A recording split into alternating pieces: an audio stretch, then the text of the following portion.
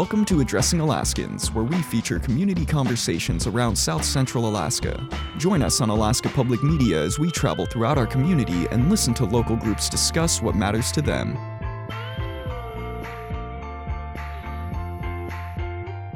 Thanks for joining us today for Addressing Alaskans. I'm Ammon Swenson. On today's show, we're hearing from atmospheric scientist Katharine Hayhoe. She studies climate change and is a professor at Texas Tech University. Her talk covers ways to address our energy needs while facing off against climate change. This was recorded on September 11th at the Wendy Williamson Auditorium. You can find more information and content on the Addressing Alaskans page on alaskapublic.org. Here's Dr. Katharine Hayhoe.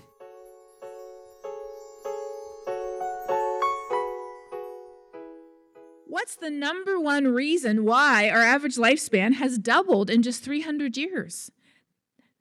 It's because of fossil fuels. It's because of the Industrial Revolution, where we figured out how to dig coal, oil, and then gas out of the ground and burn it to power our modern lifestyle. Just think for a minute about all of the benefits that fossil fuels have brought us. Imagine what your life would be like without a refrigerator, without electricity, without transportation, without the medical advances that have come in the last 300 years. I'm very sure that I would be dead by now if I'd lived in 300-year-old conditions. But it's not only that. What did fossil fuels replace? They replaced animal labor. They replaced women's labor, where laundry was an entire day's activity, and that was back when people only had 2 outfits. It replaced child labor, and most importantly, it replaced slave labor. Fossil fuels and the industrialization they brought with them played a huge role in the Civil War that allowed the North to win over the South, and that led to the freedom of the slaves. So fossil fuels have brought us tremendous benefits, and I want to ask you another question here. I want to ask you this. When it comes to thinking about what fossil fuels have brought us, what are you most grateful for? Maybe you're one of those people who really would like to live. Oh, yeah, yep. Well, I hate to break it to you, but they had beer before fossil fuels. So you would have been okay, especially if you lived in Belgium. I think you would have been just fine 300 years ago. Pizza, I'm not so sure about, but they do have, wood-burning ovens. But heat, survival, medicine, technology, laundry, I'm very grateful for laundry. Also dishwashers. If you've lived, you probably have lived somewhere without a dishwasher. Knowledge, yeah, airplanes. I am grateful for airplanes. I wouldn't be here if it weren't for airplanes today. So we look around the world and we see that there's many countries, including the U.S., that produce as much energy as we need. And in fact, if we look at oil production, the state I live in, Texas, produces the most. But if you divide these numbers by per capita, Alaska is actually higher. Yeah. If you look at gas production per capita, it's about the same. And then if you look around the world, you realize that there's places where almost 1 billion people live in energy poverty today, where they do not have access to electricity, they do not have access to clean cooking facilities. And if you look at where those people live, you see that energy poverty correlates with actual poverty, it correlates with life expectancy, and it correlates with issues like hunger and deaths from unsafe water and sanitation and hygiene. So when we look at these maps, we think, how can we prevent more suffering? The answer clearly is fossil fuels. But I would say not so fast. Now, the answer is not to just pull the plug either. If we pulled the plug on all our fossil fuel use today, that would lead to more immediate suffering than not. But I want to offer you 4 reasons why fossil fuels are not the future anymore, although they certainly have been over the last 300 years, and they've brought us many benefits. The first reason is, if you look at where people live who live in energy poverty, primarily sub-Saharan Africa, a significant number in Southeast Asia, and then some in Latin America as well. And then you look at where in the world the coal deposits are, for example, coal usually being the most accessible fuel that people first start using, you can see that it's exactly not where people don't have electricity. So they don't have access to the cheapest way that we all started off using fossil fuels. And then when you look at the known coal, oil, and gas reserves left in the world, you see that they aren't located in the places where people need it either. So when people say, well, they should do it the same way we should, what we're actually saying is they should do it the same way that we did, except we can sell them our resources. And we're talking about the richest countries in the world selling the poorest countries in the world their resources. What's the second reason why they're no longer the answer? The second reason is because we recognize that their extraction carries an increasingly heavy burden. Whether it is mountaintop removal, coal mining in the Appalachians that leaves the mountains looking like this. I don't know if you've ever seen a mountain with the top cut off, but it is a very surreal experience. And as my friend Marianne Hitt wrote in this article, mountaintop removal coal mining allows toxic heavy metals to leach into the water supply. Research shows that residents in mining areas, especially mountaintop removal, have higher incidence of cancer, heart disease, kidney disease, birth defects, premature mortality of babies, and many more. We see this here. This is an article from Alaska.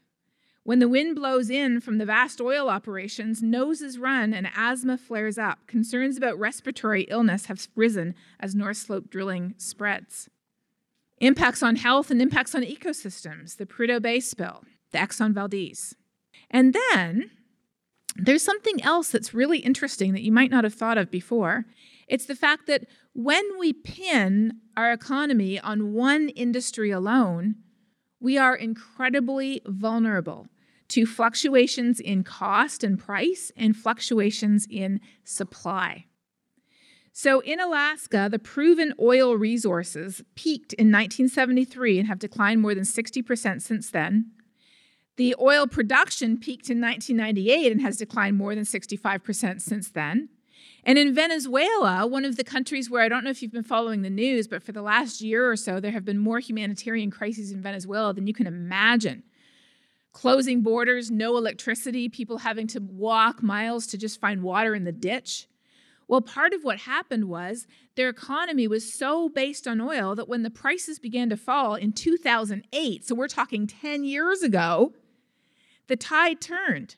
The largest oil reserves in the world in Venezuela could not stave off economic collapse as lower demand for oil, excessive government spending, sanctions and price controls led to rocketing inflation. The impact on the healthcare system was to pretty much cause it to collapse. And this is not a newspaper article. This is a publication in The Lancet, which is a medical journal. So extraction of fossil fuels carries an increasingly heavy cost that we are starting to recognize today. But it isn't only extraction, it's the combustion as well. Burning fossil fuels produces air pollution. And air pollution has been a problem ever since we first started burning the stuff. The first air quality legislation was in the City of London when King Edward III, I am not joking, passed a law prohibiting the burning of coal within the city limits, including the charcoal burners, when his queen was in residence at the Tower of London. When the queen wasn't there, they could burn whatever they wanted. The penalty for that first piece of air quality legislation was death. We've moved on since then. There are no such penalties as death. Well, actually, there are, but not the people who typically burn it. 4 years ago, a study found that air pollution kills more than 5 million people around the world every year. And then an update to that study just this past year found that air pollution deaths are actually double. They cause almost 9 million deaths around the world every year. Now, not all of those are from fossil fuels. It's about 50-50 split between people who aren't able to cook inside their home, except with fuels like, brush or dung that pollute heavily indoors. And then the other half is from burning fossil fuels. Here in the U.S., 200,000 people per year die from air pollution related to burning fossil fuels. Now, just imagine for a second, if 200,000 people in the United States died from bird flu every year, there would be a national uproar. The CDC would be involved. They'd be like, we have to fix this thing. So why aren't we talking about this? It's because we've had it for so long. We've just sort of gotten used to it. We're like, well, the price to using fossil fuels is 200,000 lives a year. That's a pretty high cost. The last reason, though, why fossil fuels are no longer the future is the same reason why party line telephones are no longer the future. Why are party line telephones, and by the way, I actually had a party line telephone growing up. It was quite fun. You got to pick it up and listen in on some conversations. Why are party line telephones no longer the future? Because we have something better.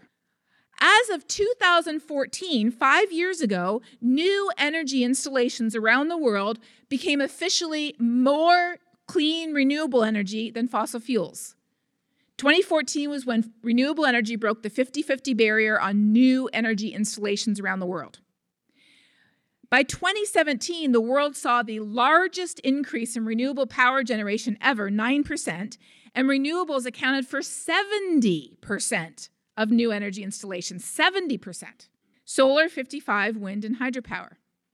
By 2018, the cost of renewables was closing in on fossil fuels, not only coal. In the U.S., renewables, solar and wind have been cheaper than coal for a long time in most of the country, not all, obviously, but most. But they were starting to close in on natural gas as well. And then the latest news in California is that the cost for solar with batteries, because I don't know if you've heard, but the sun doesn't always shine at night. I seriously get somebody saying that to me once a week, and I'm like, really? Tell me more. They sometimes also mention the wind doesn't always blow, and then I'm like, well, come to Texas. But anyways, in California, a proposal for solar plus battery went in at 1.997, so 2 cents a kilowatt hour and 1.3 cents for power from batteries. And just for reference, Alaska has some of the most expensive electricity in the country, averaging about 15 cents per kilowatt hour. More than that? I think that's the average. Sorry? 21 cents, okay. Is solar going to work great in Alaska? Actually, in some places, you can use solar quite successfully. Not the whole year, but the big farms that you see down in Arizona and California aren't what you'd look at here. Here, a more diverse approach is best. And so I really like this article. This was an article that was in NCA magazine about a year or two ago, where it talked about what rural Alaska can teach the world. The fact that Alaska has 40% of the world's microgrids. And Alaska has the most diverse set of energy sources of pretty much anywhere that I have ever seen, using stream flow, using geothermal, using biomass, using tides, using wind and sun. In Alaska, people are incredibly creative of ways to get energy. So these are a number of reasons why fossil fuels are no longer the future, but then there's one more. And this is what I actually do. It's the issue of climate change. Now, every time I log into Twitter, and I am not joking, every single day. In fact, yesterday I felt like actually telling the guy, "Congratulations, sir, you're today's winner," but I didn't. I was nice about it. Every single day on social media, somebody says, "Don't you know it's been warmer before?" And I'm like, how do you think you know it's been warmer before? Because a scientist told you so. Or people say, well, we haven't studied this long enough to be sure, or you socialist scientists are just making it up to line your pockets with government grants. Or, sea levels aren't rising, they're falling, or it's such a tiny amount of carbon dioxide, how could it be warming the planet? It's just a tiny amount of white powder I put in your glass. Surely you'll drink it. Or my favorite, it's cold outside. The latter myth is promoted by many people, including U.S. senators. So every day when I get somebody like this man saying, perhaps Miss Climate Genius can explain how we had an ice age despite zero human interference or emissions contributing towards that climate event, my response, of course, is, that is Dr. Climate Genius. Thank you very much.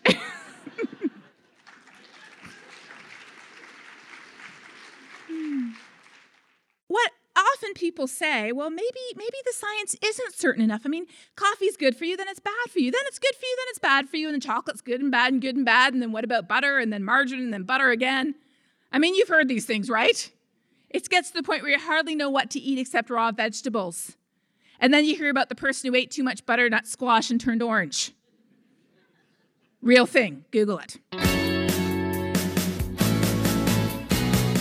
You're listening to Addressing Alaskans from Alaska Public Media. Today's program is a talk by climate scientist Dr. Katharine Hayhoe.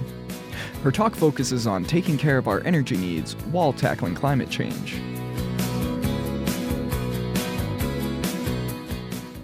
So get out your phones again and let me ask you all a question. This is multiple choice. How old is climate science? The basics have been understood since the 1800s, or scientists have been talking about it since the 1960s, or since Jim Hansen, a famous climate scientist, testified to Congress in 1988, or it was invented by Al Gore. Because he wanted to do a movie, he wasn't quite sure what to do it about, so he created climate change to make the movie. You all are right. This is the man in the 1820s who figured out that our atmosphere is keeping our planet almost 60 degrees Fahrenheit warmer than it should be. And by the 1950s, this man, John Tyndall, had identified the gases. He identified specifically that it was what they call coal gas, which is methane, carbon dioxide, and water, that were wrapping a blanket around our planet, keeping it warm and habitable for life when otherwise it would be a frozen ball of ice. And not only that, but he connected it to coal mining. He actually figured out that by mining coal, they were producing more of this stuff.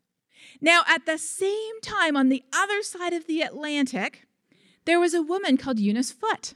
She was an amateur scientist because there weren't a lot of places in those days where women could go to school, let alone to become a scientist.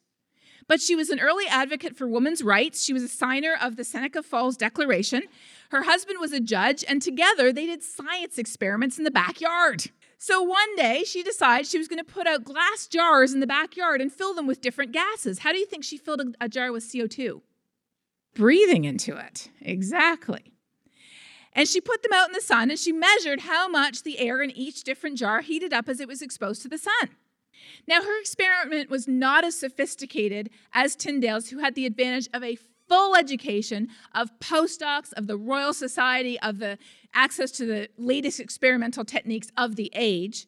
So she wasn't able to separate out infrared from visible energy, but she found that CO2 increased more than other gases in regular air. And so in the paper that she wrote that was presented at the meeting of the American Association for the Advancement of Science, which still exists today, and I serve on one of their advisory boards, in the meeting in 1856, she wrote a paper that said, if carbon dioxide levels were higher on our planet at any time, the Earth would be warmer. 1856. So we knew almost 200 years ago that as our population was growing, so too were our carbon emissions. The more coal, gas, and oil we dig up and burn, the higher our emissions are. And if you look at total emissions by state, Texas is number one. I know it's the same color as California here, but the actual numbers are quite a bit higher than California. But I have some bad news for you. If you divide it by the number of people in the state, we produce a lot of these heat-trapping gases. And why do these heat-trapping gases matter? I can explain it to you in a 60-second cartoon.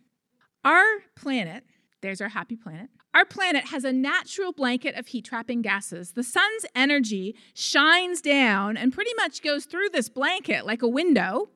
The Earth absorbs the energy and heats up, and it re-emits heat or infrared energy. And this blanket of naturally heat-trapping gases traps that energy, reflecting half of it back down and half of it back up, keeping our planet over 60 degrees Fahrenheit warmer than we would be otherwise, and that is why we have life on this planet and we are not a frozen ball of ice. So if this is an entirely natural and an entirely good thing, what's the problem? The problem is that by digging up and burning coal and gas and oil, we are wrapping an extra blanket around the planet that it does not need. And just like my grandma used to sneak in every night when I stayed at her house and put an extra blanket on me, and I would wake up sweating saying, "Grandma, I didn't need the extra blanket." In the same way, we're wrapping an extra blanket around our planet, and that is the reason why our planet is running a fever. From year to year, our temperature goes up and down, but decade by decade by decade, our planet is warming. And do you know how long we've known that our planet is warming as a result of this extra blanket that we're wrapping around it? Since the work of Guy Callendar in 1938.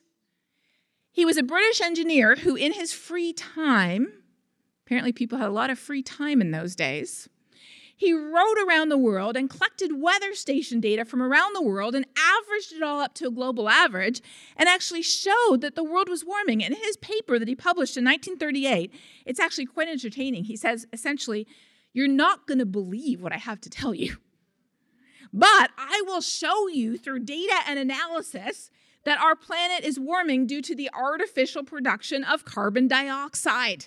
1938. We also know since then that it can't be the sun because the sun's energy's been going down the last 40 or 50 years, not up. It can't be natural cycles like El Nino because all they do is move heat around the planet. They don't cause it to increase. That would be violating conservation of energy. And it can't be the natural cycles in the Earth's orbit because the next thing coming there, according to our orbital calendar, was another ice age. But I have good news for you. We have indefinitely postponed the next ice age. And we are heading full speed in the opposite direction. Jurassic Park is a lot closer now than the next ice age movie. We also know through looking at natural thermometers or proxy data from tree rings, ice cores, pollen records, stalactites, even written historical records, that of course it's been warmer before. We know that there was this thing called the medieval warm period, which we only know about because we're focused on Western Europe. If you lived in Siberia, it was actually the medieval cold period at that time. But we also know that this was a natural cycle, moving heat from one place to the other. One place gets warmer, another place gets cooler. We know that today our planet looks very different. And even though there have been tens of thousands of peer-reviewed scientific publications on a changing climate and the human role published since the 1800s, there's still a few papers published every year, and they make big headlines in certain news outlets because they say, oh, climate isn't changing. We found out it's really cosmic rays. Or, the data's just been adjusted and it doesn't actually show any warming. So 3 years ago, some colleagues and I, we took 38 of the most recent studies. There was only 38 as opposed to, hundreds on the other side. We took the 38 who have been published recently, whose results oppose the idea that climate is changing and or humans are responsible. And we, and by this I mean primarily our lead author, Rasmus Benestad, with the rest of us helping. I think Rasmus has the same amount of free time as Guy Callender did back in the 1938. We recalculated each one from scratch. You know how much work that is? And he put his code online so anybody could check it. And you know what we found? In every single one of them, we found an error, a false assumption, a missing factor, a flaw in logic. We found some type of mistake, at least one, that if it were corrected, it brought the results right in line with the existing scientific consensus.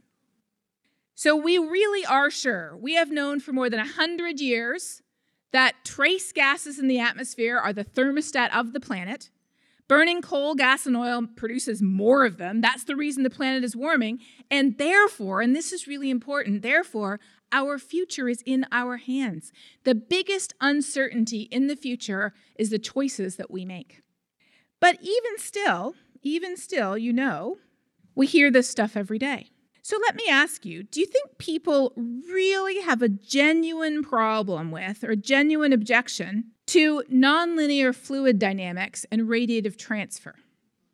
I'm pretty sure they don't, because if they truly did, and that's the fundamental physics you need to understand the climate system, which we've understood since the 1800s, if they truly had a problem with basic radiative transfer that we've understood since the 1850s, and with nonlinear fluid dynamics that we've been able to model since the 1950s, then there'd be a lot of websites claiming refrigerators don't actually work, and stoves do not heat food, and airplanes absolutely do not fly, because it's the same physics. We would have to throw all that in the trash. But here's the thing. People don't really have a problem with that science because they happily use something else that's based on the same physics while trashing the climate models and saying that they're garbage. So then we think, okay, well, maybe it's the fact that people just don't know enough about science. Maybe they just don't realize it's the same physics. And if we told them it was the same thing, then they'd be like, oh, okay. Well, this assumption, which many of us scientists and educators fall prey to, is known in the field of education as the knowledge deficit model. In other words, we have a blank slate in someone's brain, and all we have to do is come along and give them the right information, and they'll say, thank you very much. They'll write it on the slate, and we'll be good to go. Now, before you dismiss this too quickly, For some things, this absolutely applies.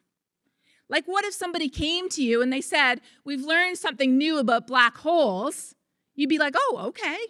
I mean, you might write it on your slate and forget about it, but you'd be fine with whatever they told you about black holes, probably. I mean, unless people have like a real objection to, no? Okay. So for some things, this works just fine. And for example, in mathematics, when you teach somebody that 2 + 2 = 4, you don't have a lot of people arguing with you over that. If you are a teacher of young children, you will occasionally find one who will give you some trouble over it. But in general, people don't put up a fight when you tell them that 2 + 2 = 4. So here's where the social science comes in. Not the physical science, but the social science that explains how people think.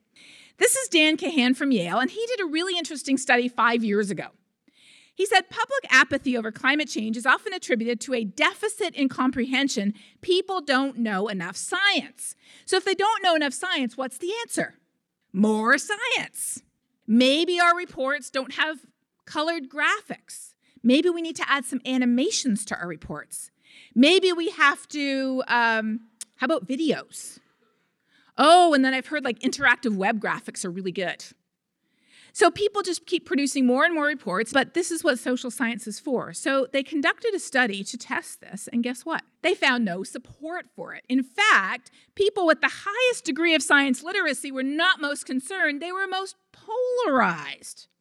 So Dan went on to invent a scale he called ordinary science intelligence. In other words, a way to just measure people's ability to understand quantitative reasoning, which is just one form of intelligence. There's many others. And then he asked people, do you agree there's solid evidence of recent global warming due mostly to human activity such as burning fossil fuels? Now, just to step aside for a second here, my answer to this statement would be, I disagree. Why? Because I know that according to natural factors right now, the net impact of natural factors right now would be cooling. So I personally would have a problem with mostly. I would be like, no, it's not mostly, it's all, and then some, because we should be getting cooler. But I don't think that's the reason why people answered no to this question. What he found was a pretty weak correlation between intelligence and probability of a correct response. A bit of a correlation, but weak. So then he took this data set and he divided this data set in half. He did not divide it in half by gender. He did not divide it in half by level of education. He did not divide it in half by age. He divided it in half by one thing. Yeah. What did he conclude? He concluded that the smarter we are, the better we are at picking just the information that shows why we're right. And we all need to take this as a caution because we all do this somewhere, somehow. Have you ever had an argument with anybody? What did you do? Did you look for points that supported your argument or dismissed your argument? You'd be looking for points that supported your argument, right? And the smarter you are, the better you are at finding points that support your rationale for how to roll the toothpaste, which car should be parked in which order, whose turn it is to clean the kitty litter, and is climate changing? So if the science has been around long enough, and if more science education is not the problem, what are the real myths that we believe?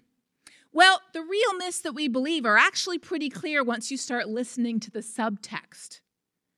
And first of all, I'm going to give you the subtext from the senator who brought the snowball onto the Senate floor. He said the same year, he said, do you realize I was actually on your side of this issue when I first chaired that committee and heard about it? I was on your side until what? Till I saw it snow? No. I thought it must be true until I found out what it would cost. We believe that the costs of fixing climate change are to destroy the economy, to return to the Stone Age, and to submit ourselves to loss of personal liberty, government control, letting China run the world. We believe that the solutions to climate change pose an imminent threat to our lives and comfort. That is what we really, truly do believe. And I'm going to be perfectly honest with you, I've got some of that too.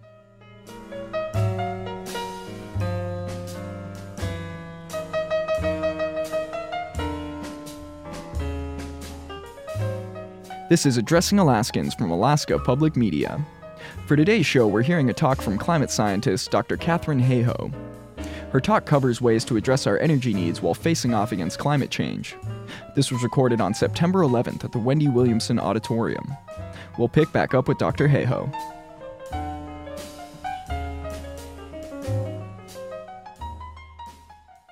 So get out your phones again, and I'm going to ask you, when it comes to climate solutions, what are you most concerned about? Are you worried that it would lead to bigger government and over-regulation?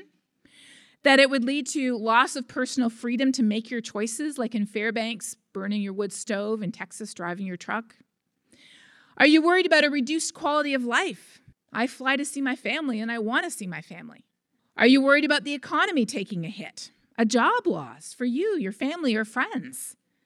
Being on the same side as Al Gore. I include that, and I'm not picking on Al Gore. I think he would take this well. But I have literally given talks in Texas where somebody came up to me afterwards and they said, everything you say makes sense, but I can't agree with you because if I agree with you, then I'll agree with Al Gore, and I can never do that.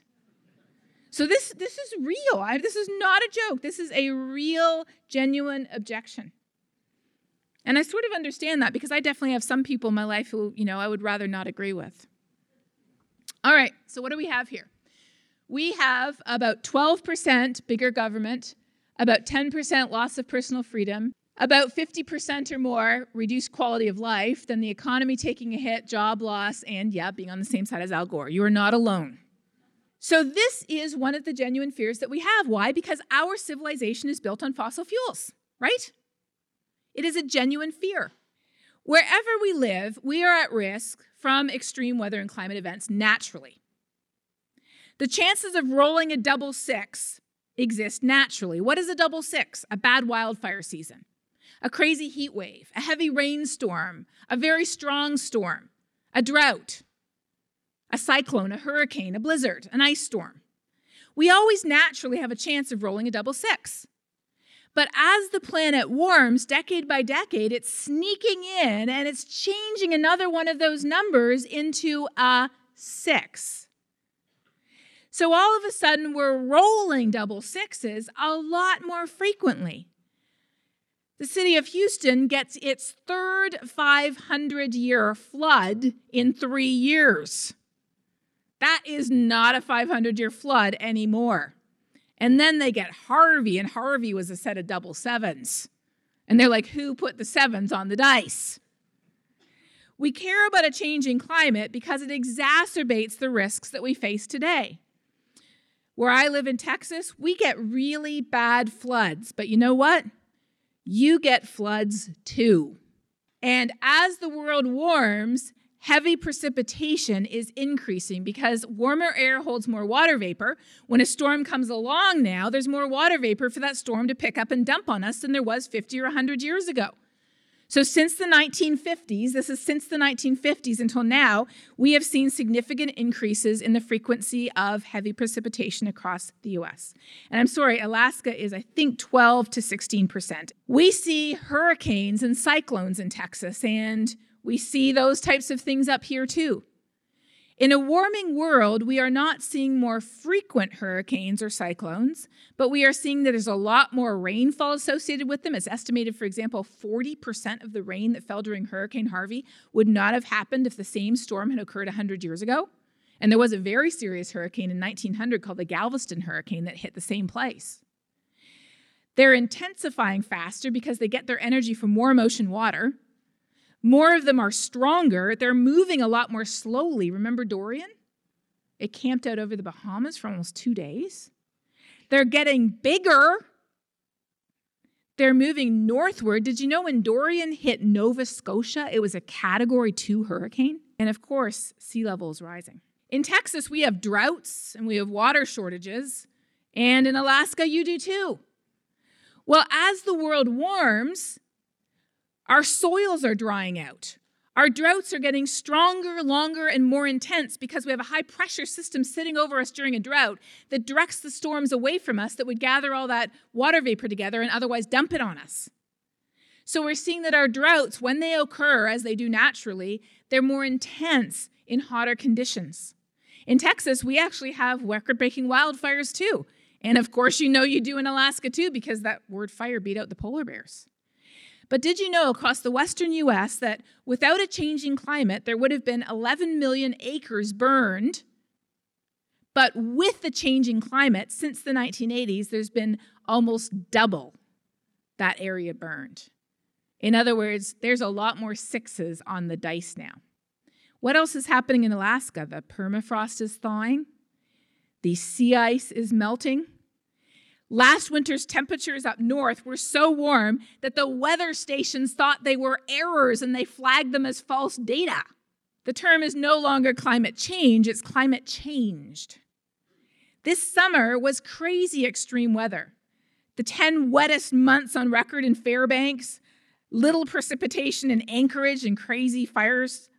We see the impacts of a changing climate right here in the places where we live, and they matter to us. In November, you have the author of this report coming. This is a fantastic report. You can find it online. It's just 16 pages, and it's really easy to read. It talks about all the records that have been broken in Alaska just over the past 5 years. It talks about how the area damaged by spruce bark beetle started off at about 20,000 acres in 2015, and it's now up to 600,000 acres just 4 years later. Wherever we live, we are impacted by a changing climate, and not just us. When people are already hungry, when they already do not have access to clean water, when they're already dying of diseases that nobody should be dying from in 2019, climate change is, as the military calls it, a threat multiplier. It is taking those issues and it is making them worse, and that is not fair because they have done the least to contribute to that problem. So I want to ask you again, take out your phones. What climate impacts are you most concerned about? It can be something here, it can be something abroad. When it comes to climate change, what are you most concerned about? Water. Our water resources in many places are becoming increasingly strained. Nearly 1 billion people depend on glaciers, actually, for their water supply, most of them in Southeast Asia and Latin America. In some places, they have more water than they know what to do with now, but soon those glaciers are drying up, as they already have in Lima, Peru, where some of the water from that glaciers to Lima used to flow through channels built by the Incas. But their main glacier ran out a number of years ago, and they've had to build a desalination plant, which is a lot more expensive than free water from the glaciers. Poverty, life, food security. It's estimated since 1980 that on average, $5 billion worth of crops have been lost every year due to the impacts of a changing climate, and most of those crop losses are happening in countries where people live off $1 or $2 a day.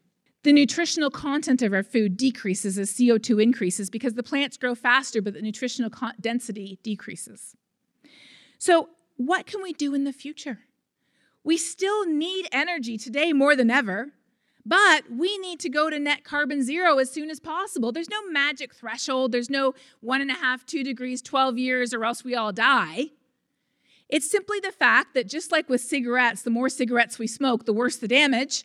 The more carbon we produce, the worse the damage. There is a very real cost associated with each additional gigaton of carbon we produce.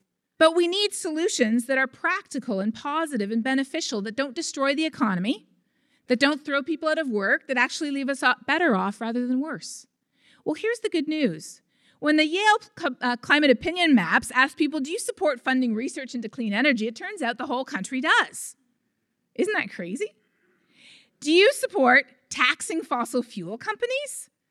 Even in Alaska, it's well over 50% in every region. Do you support requiring utilities to produce 20% of their power from renewable sources? Pretty much yes. And did you know that across the lower 48, the cheapest new electricity up the whole middle of the country is wind? On the sides, it's solar. The subsidies on fossil fuels for the United States alone exceed the Pentagon's budget. They are, on average, about 50 times the subsidies on clean energy.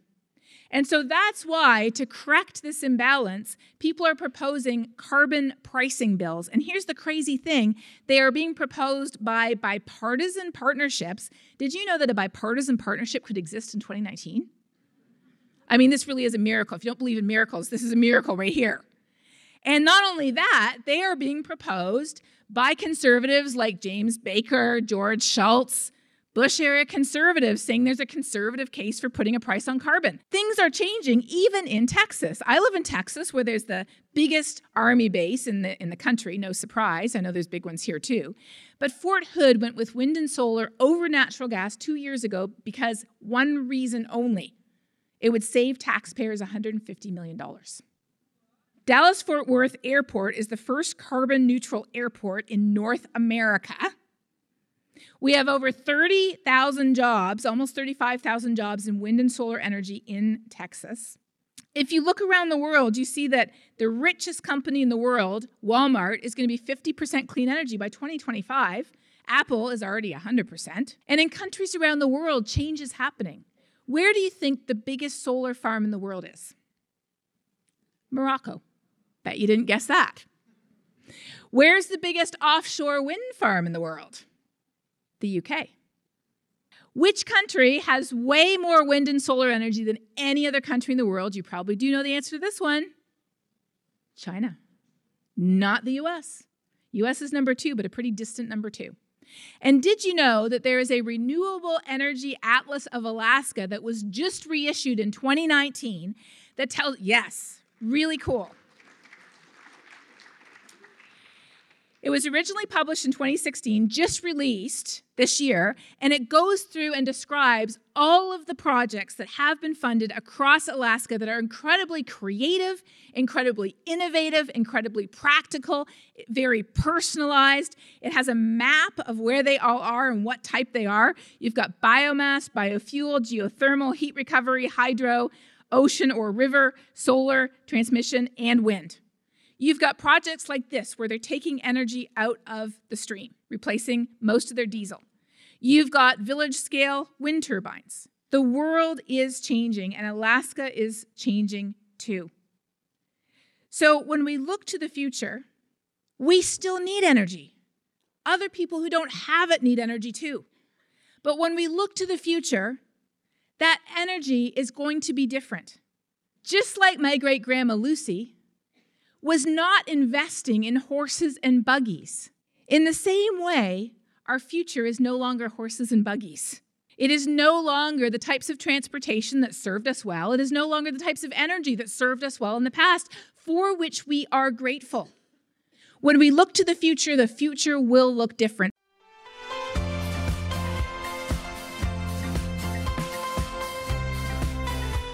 You're listening to Addressing Alaskans from Alaska Public Media.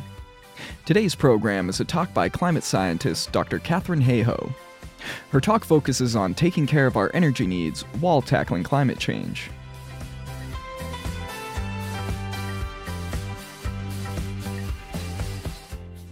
So I have one last question for you, and this is my last question. When it comes to the future of energy, what are you most excited about? I'm also excited about living, definitely. Opportunities, I like that one. I'm very excited about opportunities.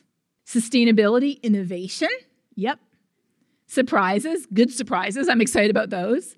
I'm excited about, I would like to have more skiing. In fact, in all seriousness, there's a really cool organization called Protect Our Winters that has a lot of Olympic athletes. Oh, okay, yes. And they are all about protecting our snow for skiing. I am a skier, so I feel very strongly about that. Clean air. Oh, more, okay, you're upvoting more skiing. I see what that did. Now, don't try to suck up to me. I'll still like you if you don't ski. Tesla, I can tell you my husband's super excited about Tesla. He really wants a Tesla. Water, living, health, creativity, less pollution. We can be excited about the future, and this is what we need. We need hope. Fear gives us the adrenaline we need to run away from the bear, even though you know you shouldn't really run away from bears. But fear will not take us to fix this thing long term. To fix climate change long term, we need hope, and hope has to be powered by the inspiration of a better future. So when you leave tonight, think about, what does that better future look like? How can we talk to people about how climate change is affecting us in the places where we live and what we can do to fix it? Because when it comes to a changing climate, as I say in my TED Talk, the single most important thing that every single human in this room can do is talk about it. Because if we don't talk about it, why would we care? And if we don't care, why would we ever do anything to fix it? Thank you. I am going to take a few questions. You can type in your full question, but try to keep it to just no more than 2 lines. And then here's the cool thing. You can upvote other people's questions. So I'm going to answer the top 5 questions. So if you have a question, go ahead and enter it in. And even if you don't have a question, go ahead and upvote the questions that you want me to answer. If you're going to ask for anything like my bank account number, I reserve the right not to answer that question, but pretty much every other one I will answer.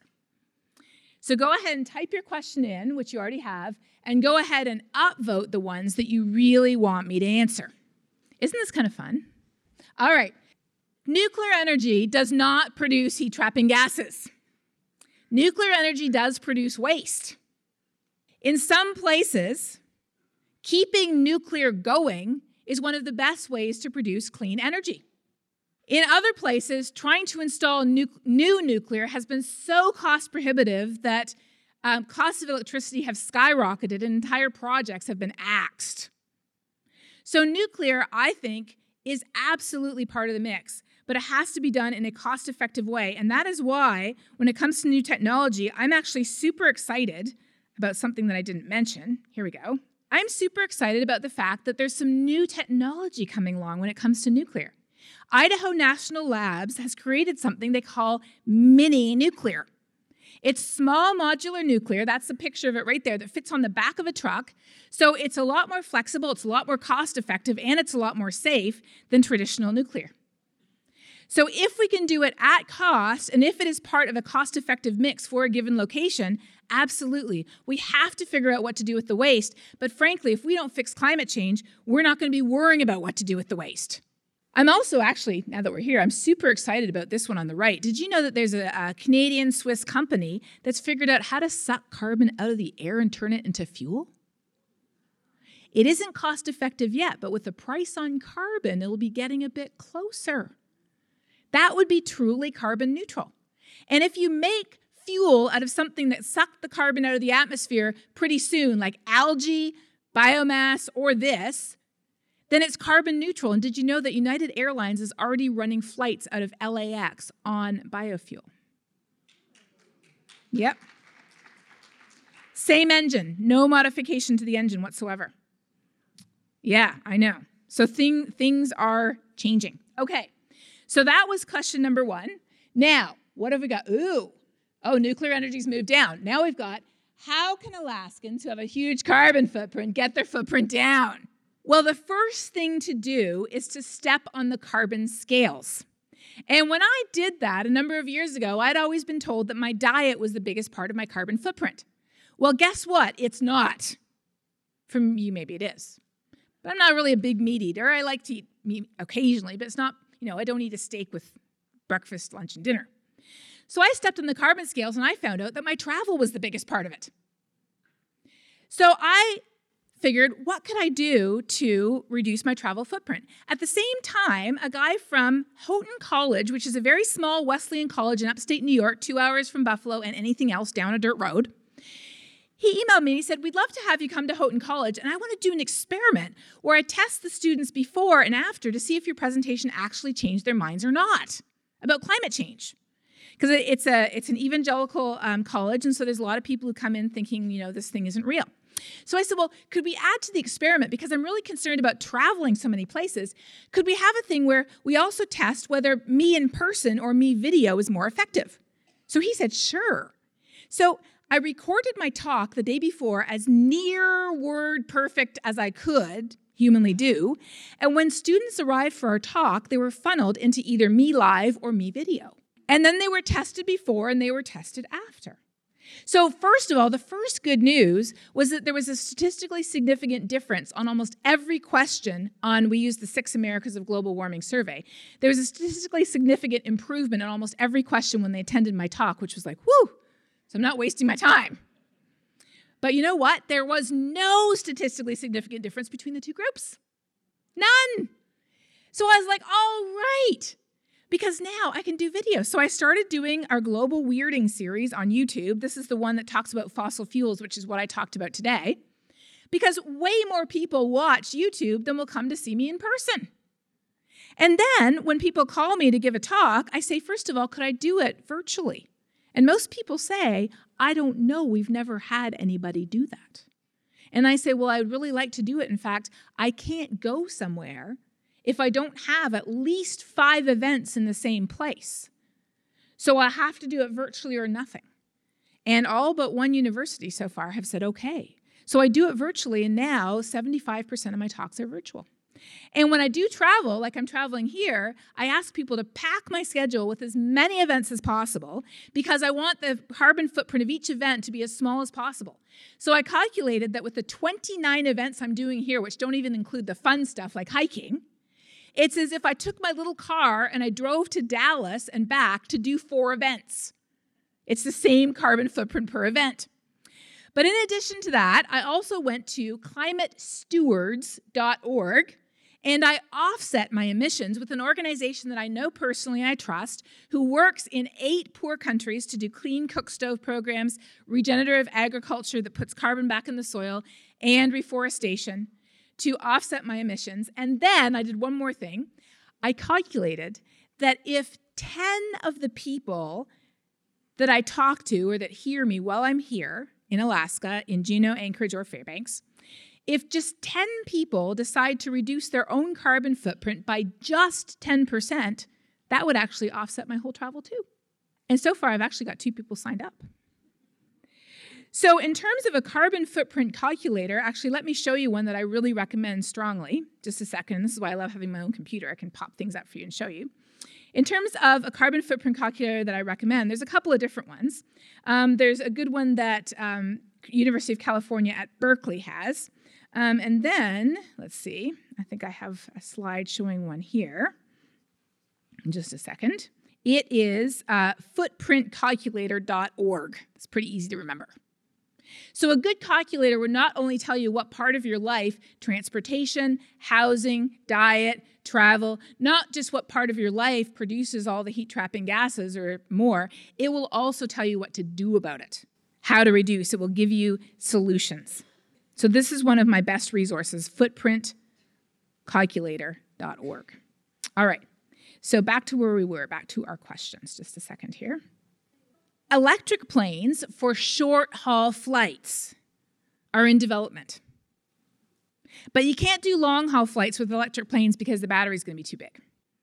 For long-haul flights, biofuel has a real possibility, but not biofuel like ethanol that takes more carbon to grow than it does to harvest, but biofuel that uses algae that you can grow in giant bags, or agricultural residues, or by just sucking it out of the air, and you can use it in the exact same engine. You don't have to modify the engine at all. So there is a future for sustainable air travel, but it will be powered by removing the subsidies on fossil fuels and or putting a price on carbon, because right now our market is imbalanced and fossil fuels are artificially a lot cheaper. And industry is driven primarily by price. All right. How do you respond to people who seem driven by polarized ideology? Well, I live in Texas, so I have a lot of these conversations. And what I say is, well, let's actually talk about the real problem, because the real problem is not the science. The real problem are the solutions. As a scientist, I'm solution agnostic. I'm for anything that cuts carbon and doesn't hurt people.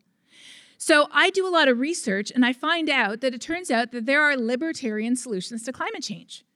There are free market solutions to climate change. There are conservative solutions to climate change. There are bipartisan solutions to climate change. There are financially beneficial solutions to climate change. Not for everybody, because the big fossil fuel companies have to transition to different sources of energy in order to benefit. But there are. And so, for example, I just participated in a new initiative I want to share with you. I want to share with you a new initiative that I just participated in, and it's called newclimatevoices.org. And what they have is they actually have little videos and then resources and links to Republican congressmen, to a retired Air Force general, to a libertarian, where they talk about what their solutions are to this problem, because a thermometer is not Democrat or Republican, but the solutions are. And we need solutions across the entire political spectrum, because we're never going to agree on the politics, but we can agree that there is a problem, humans are responsible, the impacts are serious, and we do need to act. Last question, how can a minor help with this issue? Well, you know what? Kids are doing amazing these days. They're doing more than adults, it seems like. Yes.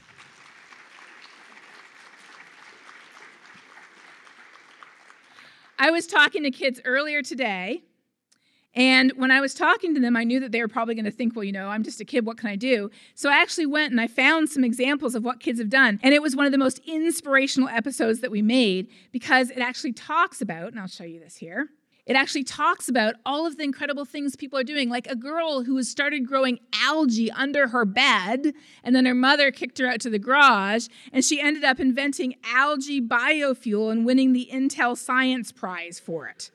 How cool is that? So this is our Global Weirding episode talking about what kids are doing. There are amazing things happening in green schools. There are young children, including one in Alaska, who are suing the federal government for failing to protect their future. There are the kids' climate strikes that are led by teenagers. There's the fact that a new study from North Carolina found that educating children, they're more effective ambassadors to their parents than anybody else.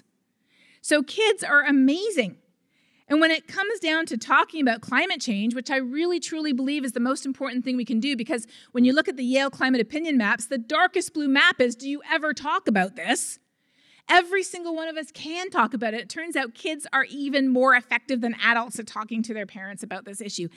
They found, that study, that daughters had the biggest impacts on their conservative dads.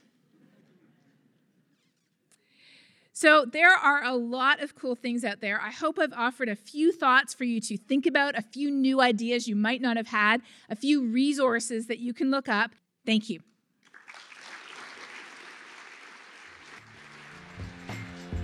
Thanks for listening to Addressing Alaskans today. The feature was Dr. Catherine Hayhoe, climate scientist and professor at Texas Tech University. For links, info, and other content, head to the Addressing Alaskans page on alaskapublic.org. For Alaska Public Media, I'm Ammon Swenson. Addressing Alaskans is a production of Alaska Public Media, which is solely responsible for its content. Theme music is by Patrick Lee. The views expressed are those of the hosts and participants and do not reflect KSKA or its underwriters. To let us know about an upcoming community event that you would like to hear on Addressing Alaskans, go to our website at alaskapublic.org and click on Contact Us at the bottom of the page.